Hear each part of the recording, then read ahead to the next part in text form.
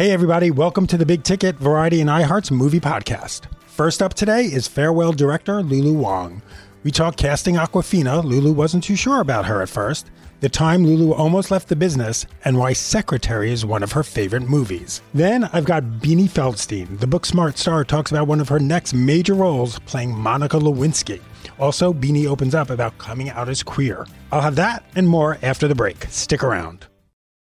The Therapy for Black Girls podcast is your space to explore mental health, personal development, and all of the small decisions we can make to become the best possible versions of ourselves. I'm your host, Dr. Joy Harden Bradford, a licensed psychologist in Atlanta, Georgia, and I can't wait for you to join the conversation every Wednesday.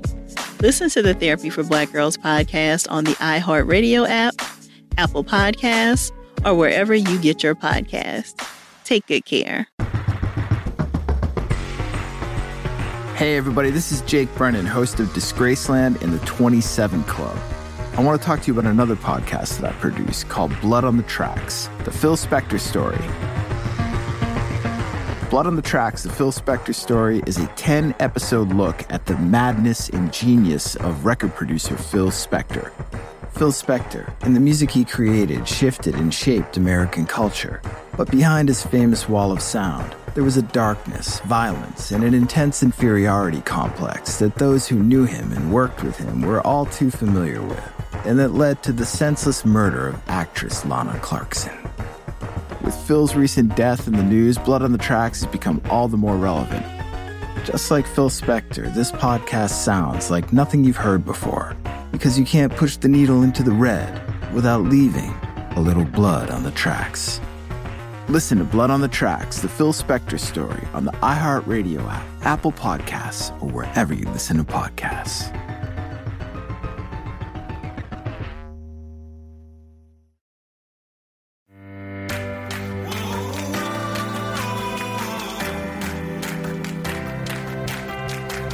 Welcome back to The Big Ticket. Lulu Wang's A Farewell is one of the biggest movie stories of the year.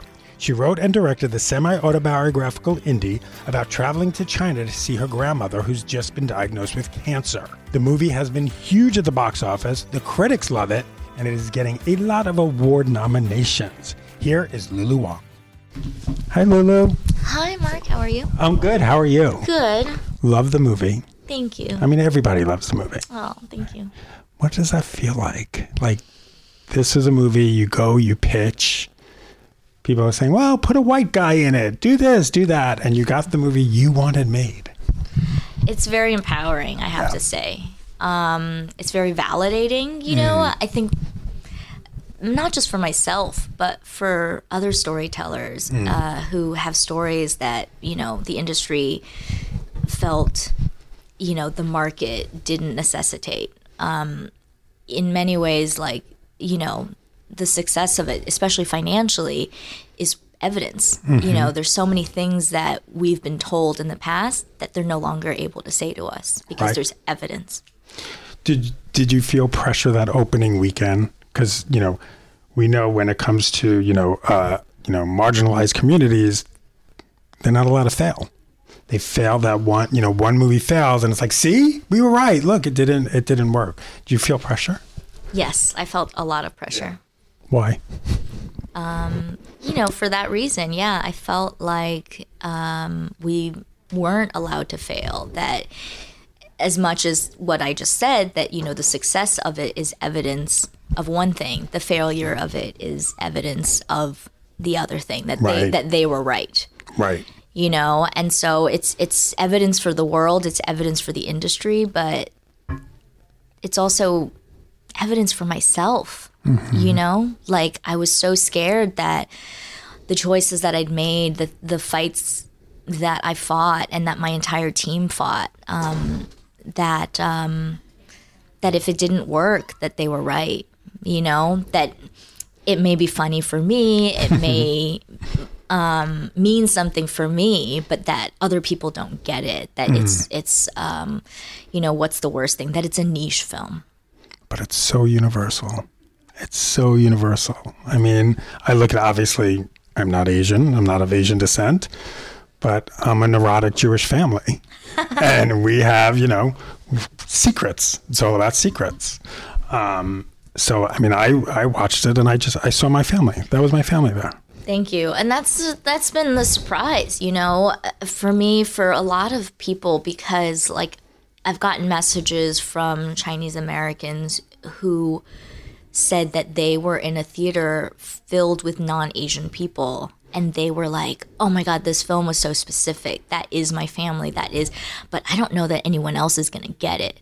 And then they're literally surprised because they'll see the white guy next to them laughing his head off, right? And they're like, wait, you get this? And I think that's such a magical experience, and it makes me so happy that the film was in theaters, because if people weren't seeing it in a room and feeling that all these people who don't look like them are in that same room feeling the same emotions, I think that would be a huge loss. Tell me about the story you went the other day. You went to the Angelica Theater. Yeah. I love that. And you did a Q&A with the one guy. Yeah. Well, you know so why? What happened? Tell me the story. Well, okay. So, I've been on like the press tour, and I haven't gone to the movie theater as an audience member.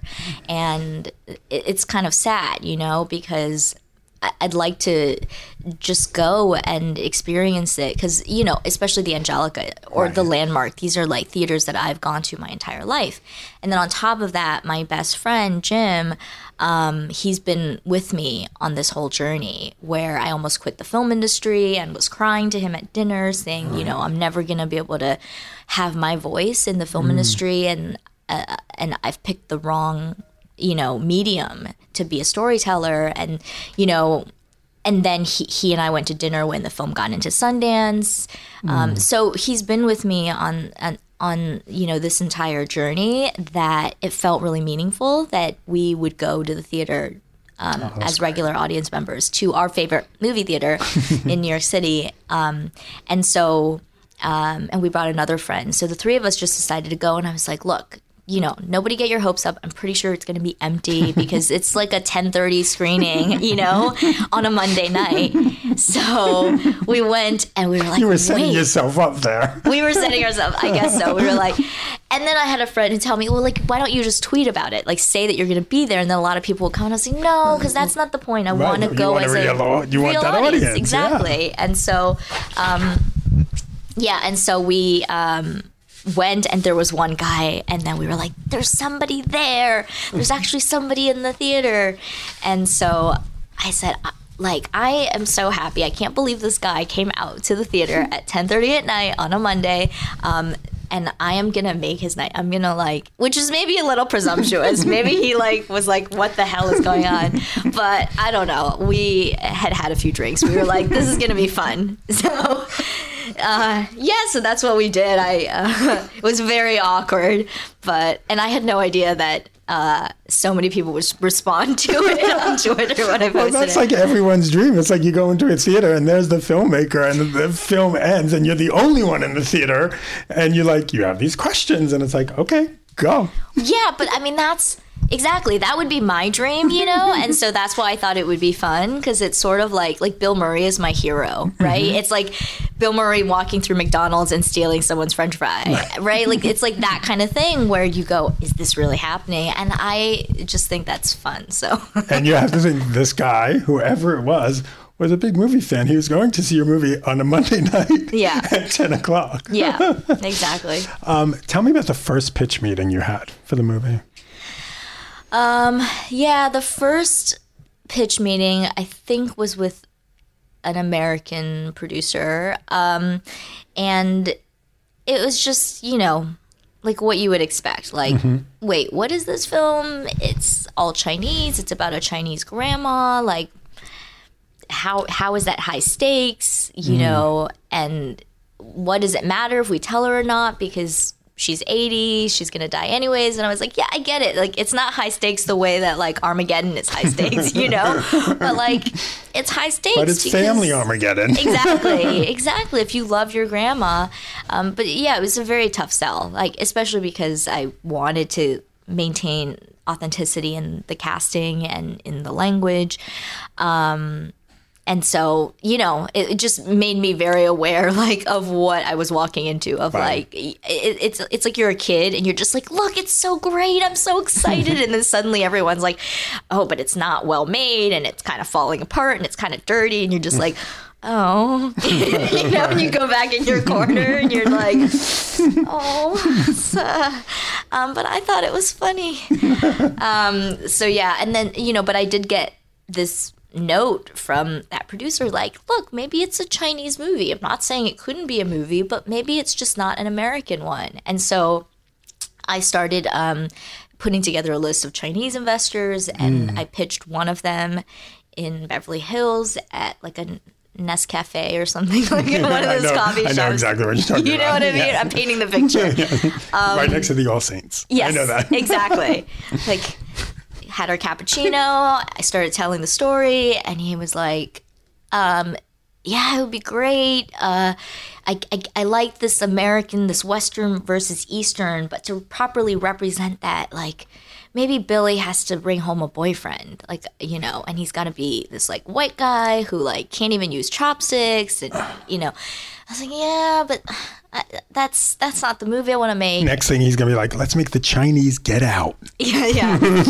Right? I mean, yeah. And then it was also like, actually, if you want to make this Chinese movie, it really shouldn't even be Billy's story. I mean, because she's too westernized.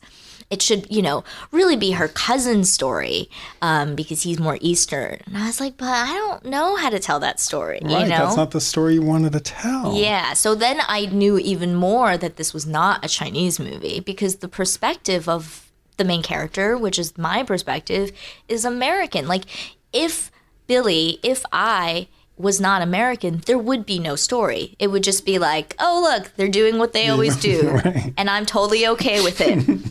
No conflict. Like, the conflict comes from the fact that she is now an American. Right. And the rest of the family are as well. And it comes from, you know, the gaps that this one family faces when they are separated by, you know, an ocean, by culture, by generations, like, and yet they love each other nonetheless. They're one family, but they're spread all over the world. Yeah, that's the point of the story. Right.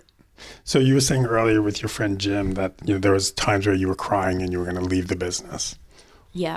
What told you to leave the business? When did you think that? It was really after I did the This American Life story. It wasn't even, you know, the rejection that made me want to leave the business, because I'm used to rejection. I've been dealing with it my entire career. I always knew it's an uphill battle. And in many ways, I've never stopped to, like, say, oh, it's because I'm a woman. Oh, it's because I'm Asian.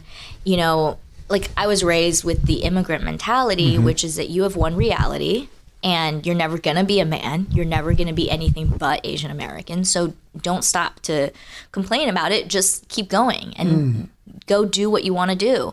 And so that kind of forward momentum is how I approached my whole career, was just like, just keep going, just keep going. Like, don't stop. If there's like a door, just like knock it down or walk around it, right? Yep.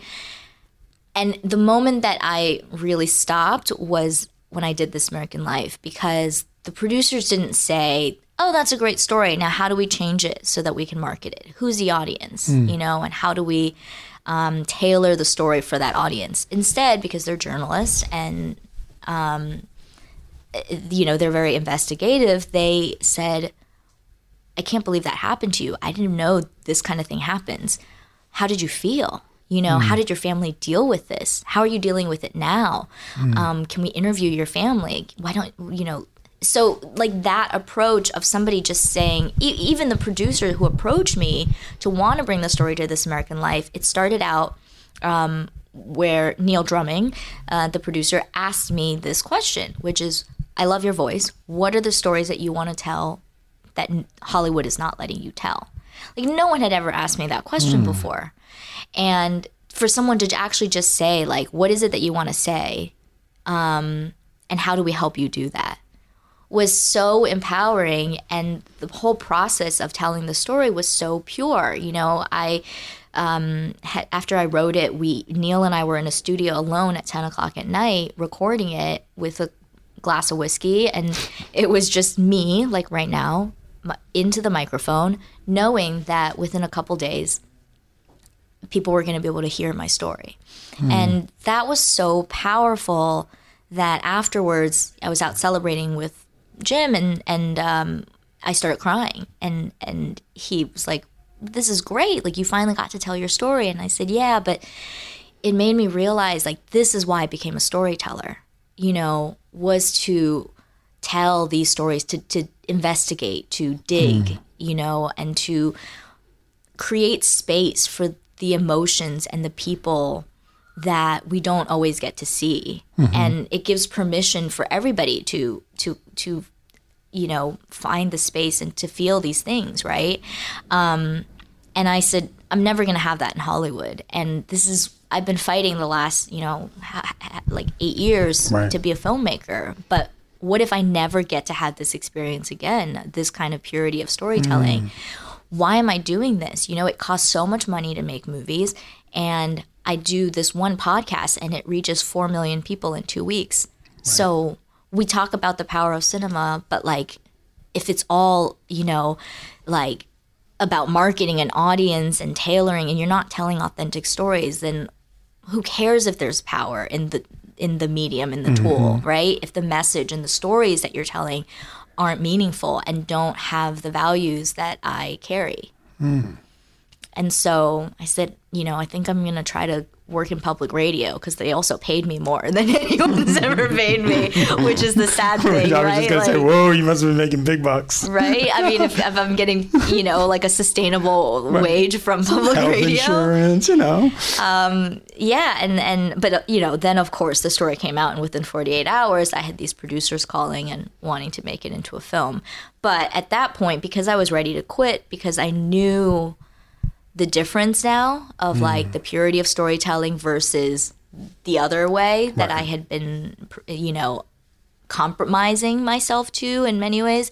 That's when I said, you know, yes, I'll meet with these producers, but they have to know I am not going to compromise on the language. I'm not going to compromise on the casting. This is the kind of story that I want to tell. And you know, the producers that ultimately agreed to those terms are the ones that I chose to work with. So the movie comes out, people start seeing it, and there's a thing called Oscar buzz, and that starts happening. What was like the first headline you wrote, or someone, you know, texted you going, the headline says Oscar buzz for your movie? Like, what's going through your head? I guess I don't take it very seriously, you know, because I think I actually worry about that stuff, because, you know, I have Chinese parents and a Chinese mother who, whenever things are too good, she's like, keep your head down, you know, be careful. Oh, yeah, I know that. Yeah. I know that. Jewish moms are the same. It's very much like, well, it's good now, but. Right. Yeah. And so it was always just sort of like, you know, one step at a time, you know, one foot in front of the other, like, let's make sure that the film gets a good release, you know, that, you know, people are going to come out and watch it. Let's, yeah. And so I don't know, I guess here we are. It's been a whirlwind, so I haven't really processed it. When do you get to process it? Are you like laying in bed at night and just sort of pinch yourself and be like, you know what? This worked the way I wanted it to work. Yeah, yes, for sure. And I think in a way, the thing people don't realize too is that in a way it's a bit of a death as well when you do achieve your dream, you know, because suddenly you go, this is beyond my wildest dreams. Right. Now what? Right. You know, and also expectations are higher for your, you know, me for myself, but also probably the world, right? Because in a way you feel like people are watching now, whereas before you're like, I'm just gonna go into my room and do this thing, and people may or may not see it, and I don't care. There's a safety in that. Exactly. There's a safety in saying, okay, I'm going to do this. If I'm not if I'm not putting it, how do I say this? If I'm not putting it so out in the world as saying, this is going to be a movie, right. Once you say that, you're setting yourself up for that rejection. Yeah, exactly. And also, you need for some level, like it's important to go, this is going to be a movie so that it feels like reality, so you're working towards something, right? But I think my goal now is trying to get myself back to that same place, you know, to work on my next project, and that I'm not, you know, creating under any kind of pressure and try not, but it's like a mind trick, you know. You have to not think about like what the response is going to be so that you take the same kinds of risks. Right. And I think that's the biggest fear for me, is that the success or publicity or any of it like affects how I approach my work, and that I have a greater fear of failing, because you can't be afraid of failing if you're going to take real risks as an artist. And when more people are watching, it is much harder to fail. And then casting, of course, Awkwafina. We've heard you talk about seeing her tape and saying, you know what, she's the one. You brought her to a whole other level. That's pretty amazing. Yeah.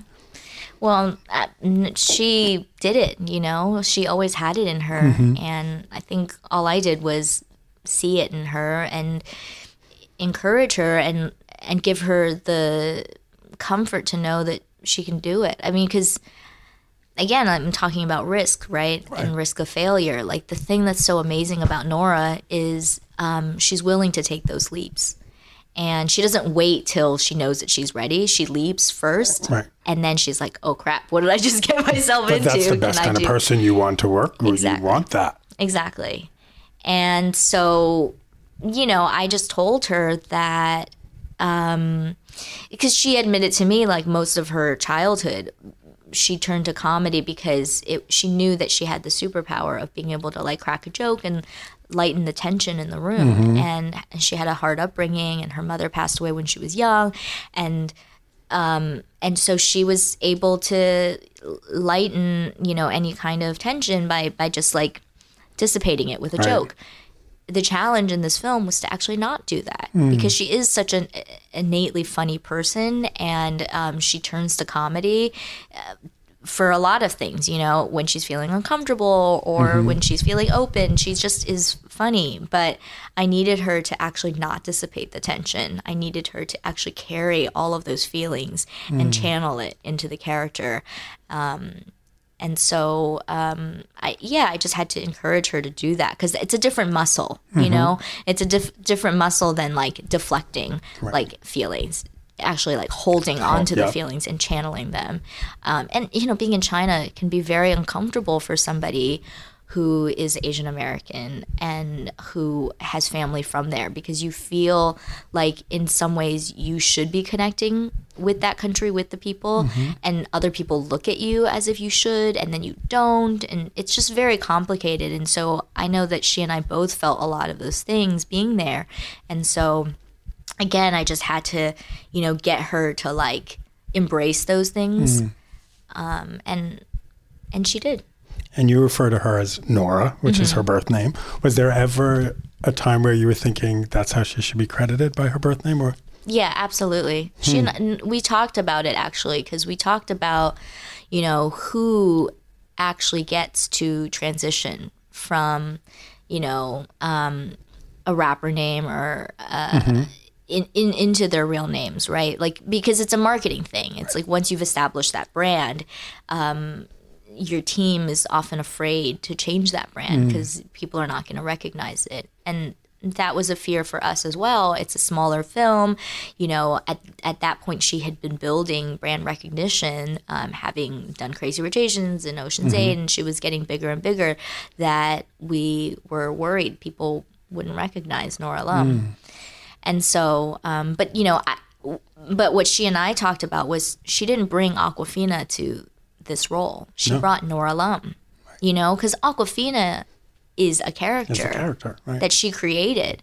But this film, this character is very much Nora. So I don't know what she'll do in the future. But and then next movie up for you, sci-fi. Yes. That's a leap.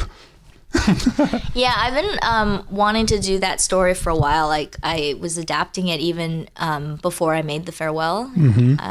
So we'll see. It's very grounded. You know, it's not sci-fi in that way. It's ultimately about a relationship, about a family, about children, and why we have them or don't have them.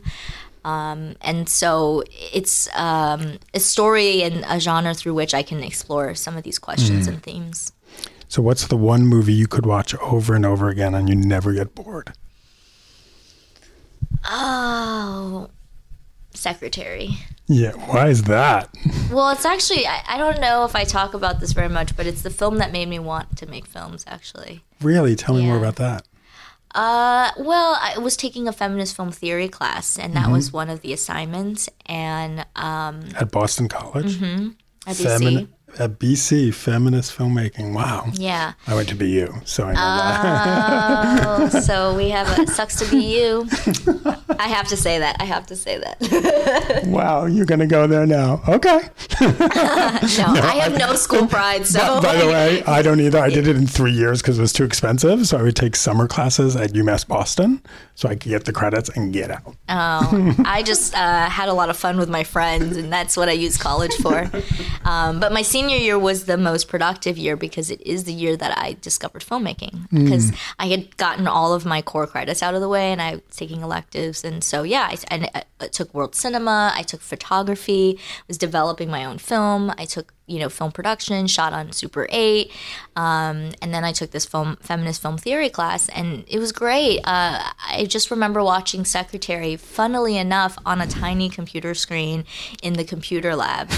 And all these people walking around, and I've got my headphones on watching Secretary, and people would come by, and I was like convinced that they were like, what is she watching? I was like, I wanted to be like, no, it's for school, I swear. Walk by with like Maggie Gyllenhaal with a carrot in her mouth. Right, like, how did you get through the firewall on that one at the school? Exactly. No, it was like a DVD. Like you could, borrow it and watch it in the lab.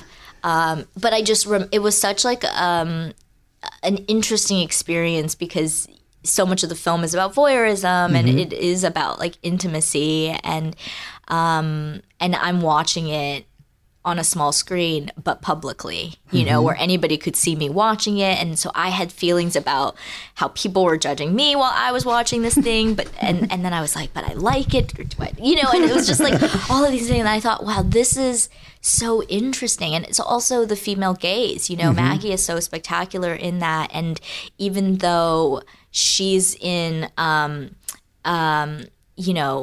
the position of being dominated, I would say it's still very much her story. It's about her actually gaining and finding her power within that dynamic. And I just hadn't seen films like that before. And so that really explored female desire, female sexuality. And it was hot. It felt authentic. Exactly. It wasn't hot because of the objectification, right, and it wasn't the male gaze. It was hot because she was in power ultimately, yes, and it was about a woman who gains control and power. And it was also just, I guess that's it. Like that's the film, and that. It's so unexpected too, and it goes into something that's taboo, but makes you kind of not judge it, it makes you understand it. And so I thought, and it was romantic, it was so romantic. So yeah, I always love watching that film. The cinematography and the production design is incredible. So Lulu, thank you so much. This is great. Thank you. It's great to talk to you. That was Lulu Wang. Coming up after the break, Beanie Feldstein talks about playing Monica Lewinsky in Ryan Murphy's upcoming American Crime installment about the Clinton impeachment. Plus, Beanie also gets candid about coming out as queer. It's safe to say 2020 was one of the most difficult years ever for so many, and these remain very challenging times. That's why I'm here to ask you, how can I help? My name is Dr. Gail Saltz, host of the new weekly podcast, How Can I Help with Dr. Gail Saltz. Brought to you by the Seneca Women Podcast Network and iHeartRadio. I'm a clinical associate professor of psychiatry at the New York Presbyterian Hospital, a psychoanalyst, best-selling author, and I'm here to help. Join me every Friday, where you can ask your most pressing questions and get helpful guidance on topics ranging from coping with anxiety and mood, relationships, to family and parenting issues, to workplace dynamics, to dealing with COVID fatigue, and everything in between. While it has been a tough time, you don't have to navigate it alone. So, how can I help? You can send your questions anonymously to me at howcanihelp@senecawomen.com, and I will answer with specific advice and understanding. Listen to How Can I Help with Dr. Gail Saltz on the iHeartRadio app, on Apple Podcasts, or wherever you get your podcasts. Welcome back to The Big Ticket. Here's Beanie Feldstein. I sat down with Beanie and caught up with her at the Savannah Film Festival last month, just before she was honored with a Breakout Award. Have you been here before? No, and it's so lovely. It's very Everyone's lovely, nice. Except it's been raining. You came, there's no rain, I know. which is good. It's been raining Everyone's for so the last 2 nice, and the days. facilities are so beautiful, and everyone's so engaged. So nice. Are you getting used to this, sort of going to like film festivals and getting awards? No, I don't think it's something you'll ever get used to.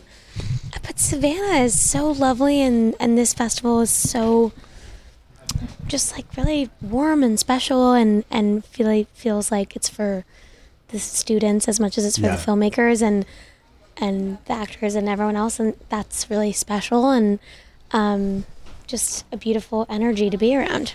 What was the first sort of reaction you got from someone who saw the movie, whether they saw you on the street or they tweeted at you, that you knew like, okay, we've done the right thing here? It was actually in person. I'll never forget this moment ever at South by Southwest in Austin. Mm-hmm. We had a I think it's about like 1,500 seat theater for our premiere, the Paramount, I think it's called. Yep. And the whole cast was there. The energy was like electric.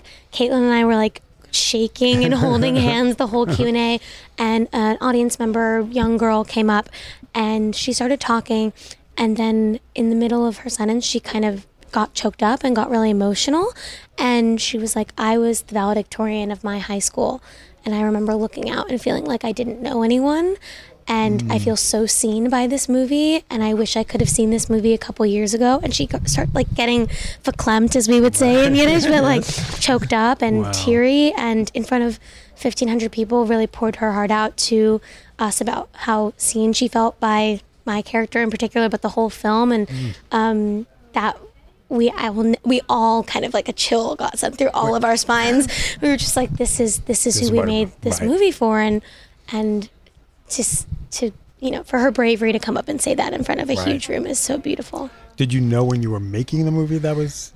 I mean, but I'm assuming it was a goal. Yeah. But did you know it was going to hit? Like, there are times you're probably making a movie or you're making a TV show or what have you, and you're like, you know what, this really isn't working. But this feels like, just talking to the cast at that premiere in South by, everyone just seemed like a big family. I think you all stayed in like the same house in Austin. It was electric on the set. I think what was so special about the way Allison Jones and Olivia collaborated to create the cast is that it really felt like a group of people that were so fresh and so excited, but also supremely talented across the board, and so giving of themselves and creating the characters. And so we had just literally the best time. And Olivia is made of energy, and she's like a force to be reckoned with. And we were doing all night shoots, and she was constantly like energetic and playing music and creating such a special vibe for us as like a young group of actors. And that was something that was, you could feel in the air, but you never kind of can predict a reaction. Caitlin and I were together when we saw you this weekend, and we've been getting so many Halloween costumes, as we told you, and that's been amazing. So fun. Did you expect that at all? No, like the level of specificity and detail that they captured was like being back at our fitting, and it's so fun. And I think, to have two best friends come up to you holding hands and say like, this movie is our friendship, there's really nothing better. Yeah, for me that was Must have been Pretty in Pink. Yeah. Anthony Michael Hall. Yes. And Molly Ringwald, but I didn't have the hots for her or anything. I was the gay kid, but I looked like Anthony Michael Hall. My best friend looked like Molly Ringwald. Yeah. And that was our movie, like Booksmart. I love that. I think you don't forget that movie, and so to be a part of that for people now is like sort of surreal feeling. And we've talked about how obviously it's not, I wouldn't say like it's a pro-queer movie. It's just, it has a queer sensibility. There's queer lives in it. I think how important is that for you? I mean, incredibly important as someone who is queer. I think it's, what I love so much about Booksmart is that it's, coming out stories are incredibly important and so beautiful. But I feel like in the media, we don't have enough of a narrative about what happens after that once you are just out and queer and young and in high school. If you do see queer stories in high school, they typically are about the coming out versus just the living. What I love so much about Olivia and Katie Silverman, who wrote Booksmart, and Caitlin's portrayal of Amy is that it's such a lived-in experience. And also, first of all, she's not the only queer character in the movie. There's so many queer characters in the film, and they all have completely different perspectives, energies, interests, passions. And so just to see that level of diversity and not just being stereotyped into one specific thing. But Caitlin always says, like, if you were to describe her character, Amy, the fact that she likes girls would maybe be the 8th thing about her.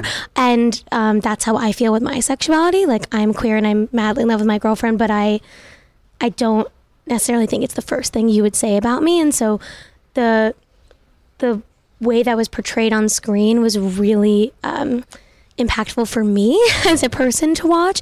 I didn't find myself as early as Caitlin's character did.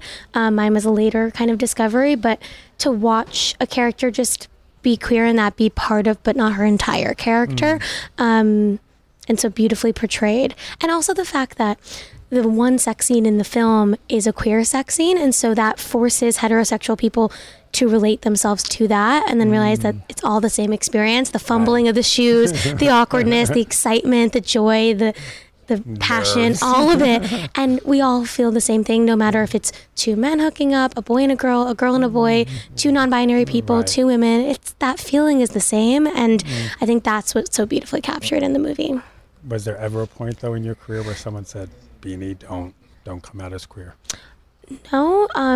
Again, I found myself much later, so this has been much more of a recent discussion, but never once. But that's really that's privilege. That's a very privileged perspective to be in, and I recognize that, and I'm incredibly grateful for that.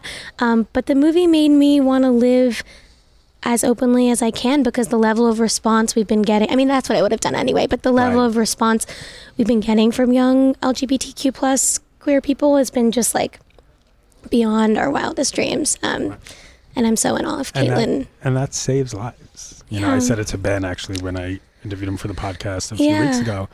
I said, you realize you are going to help save lives. You know, I think about, when I was a kid and, being this closeted kid in high school, if I had a Beanie, if I had a Ben, I didn't have anything like that when I was growing up. And it's...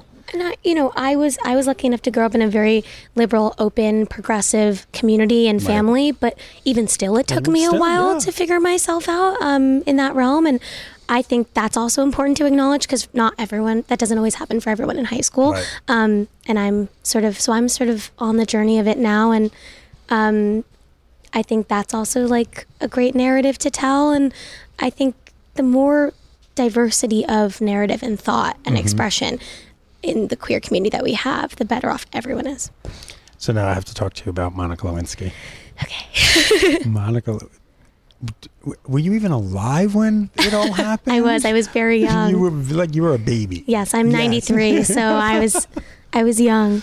How do you even begin to prepare for something that's so, in a weird way, it's like pop culture iconic? Yeah, I mean, it's obviously something very serious. Totally. I can't say too much, not because I'm not allowed to, but mostly because we haven't started yet, so I don't have that much to give. But I am in complete awe of Monica Lewinsky. She's always been an inspiration of mine, the way she's used her voice and her powerful work in anti-bullying activism and she's just an incredibly inspirational, awe-inspiring woman to me. And we also have a lot in common. We both grew up in LA doing theater, chubby, and you probably have people in common. Our sort of, the world she grew up in is so similar to the world I grew up in. And so I felt an instant connection to her background and her story in that way. But I think we're all just deeply excited to go on this journey together. I'm a producer. Monica's a producer. Sarah Paulson is my favorite actor to ever exist. So when Ryan told me that she was going to play Linda Tripp, I had to I was like in a kitchen and I grabbed the oven door and I was like shaking. So to learn from her as a young actor is something that it feels like I won the lottery. But to be the vessel that brings Monica's story to life, I see as an incredible privilege and one that I do not take lightly, and I'm extremely honored. And one quick question before I leave you, or you leave me. What's the one film you can watch over and over again and you never get bored? There's 3. Okay. I'll say Bridesmaids. Why? Because I saw it at 17, the week before I graduated high school, in the theater at midnight with Ben and our other best friends. And it was the most impactful theater going experience I've ever had. To see that many women that funny in different ways and allowed to just completely take up every space in any way they wanted to was so impactful on me. And so many, I mean, like Saoirse Ronan, Caitlin Dever, we talk about it all the time because as young women, to see our comedy being beloved in that way was sort of something that I had never really seen before. Right. And the other is Funny Girl. I'm just going to say why, but Babs. Because Babs. Babs. They're in the end. Because Babs. Beanie, thank you. This was so fun. Thank you. That was Beanie Feldstein. Thanks for listening to The Big Ticket. I'm your host, Mark Malkin. Coming up next week, Awkwafina, Adam Sandler, and more. See you then, and don't forget to follow me on Twitter and Instagram @Mark Malkin.